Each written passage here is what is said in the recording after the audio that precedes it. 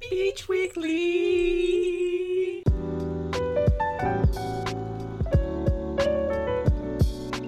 Hey everyone, and welcome back to Beach Weekly. I'm Aubrey Balster. Let's get into the news.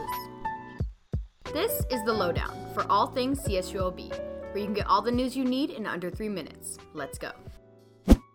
In recent news, former CSULB employee Jamie Williams was sentenced to life in prison without the possibility of parole on February 20th. Last month, Williams pleaded guilty to 2 counts of murder and using a handgun to cause great bodily injury. On September 28, 2018, Williams shot and killed his father and stepsister and injured his stepmother. The day of the murders, Williams had come to campus looking for former Vice President of Student Affairs Carmen Taylor, who was put on administrative leave and terminated soon after the case.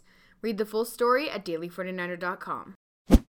CSULB Academic Senate voted in favor of an ethnic studies requirement. This comes after an ongoing controversy in which students protested the initial vote against the bill, and members of ASI expressed their opinions in an open forum. Read more about this story at daily49er.com.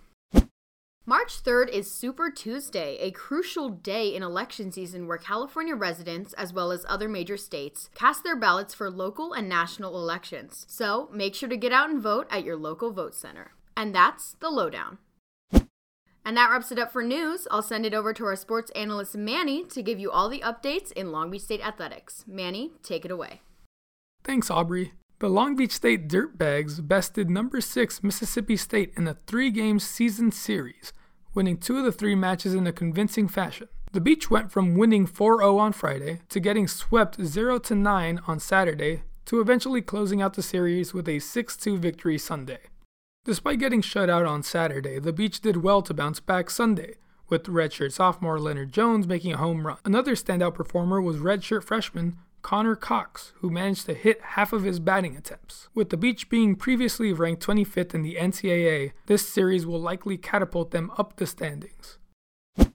In other news, men's basketball lost 77-76 to the UC Davis Aggies. The loss now guarantees that the Beach will have an under 500 record this season, with this also being Coach Dan Munson's worst season since his first year at Long Beach State. Sophomore Chance Hunter led the team again in scoring, dropping 25 points and grabbing 8 rebounds. The Beach now have the second worst record in the Big West, now only having 2 games to make up ground. Their next game will be Thursday against Cal Poly at the Walter Pyramid.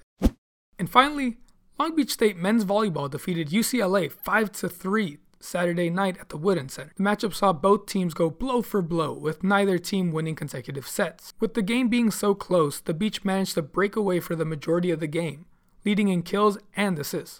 Not only that, but the Beach also dictated the pace of the game on defense, having 11 more digs than the Bruins, with freshman libero Mason Briggs being the biggest factor on that end. The Beach is now 9-1 so far this season.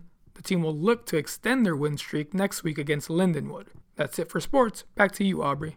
Thanks, Manny, and that wraps it up for this episode of Beach Weekly. Make sure to tune in this Thursday for a new segment of Beach Weekly Arts. I'm your host, Aubrey Balster. Thanks for listening.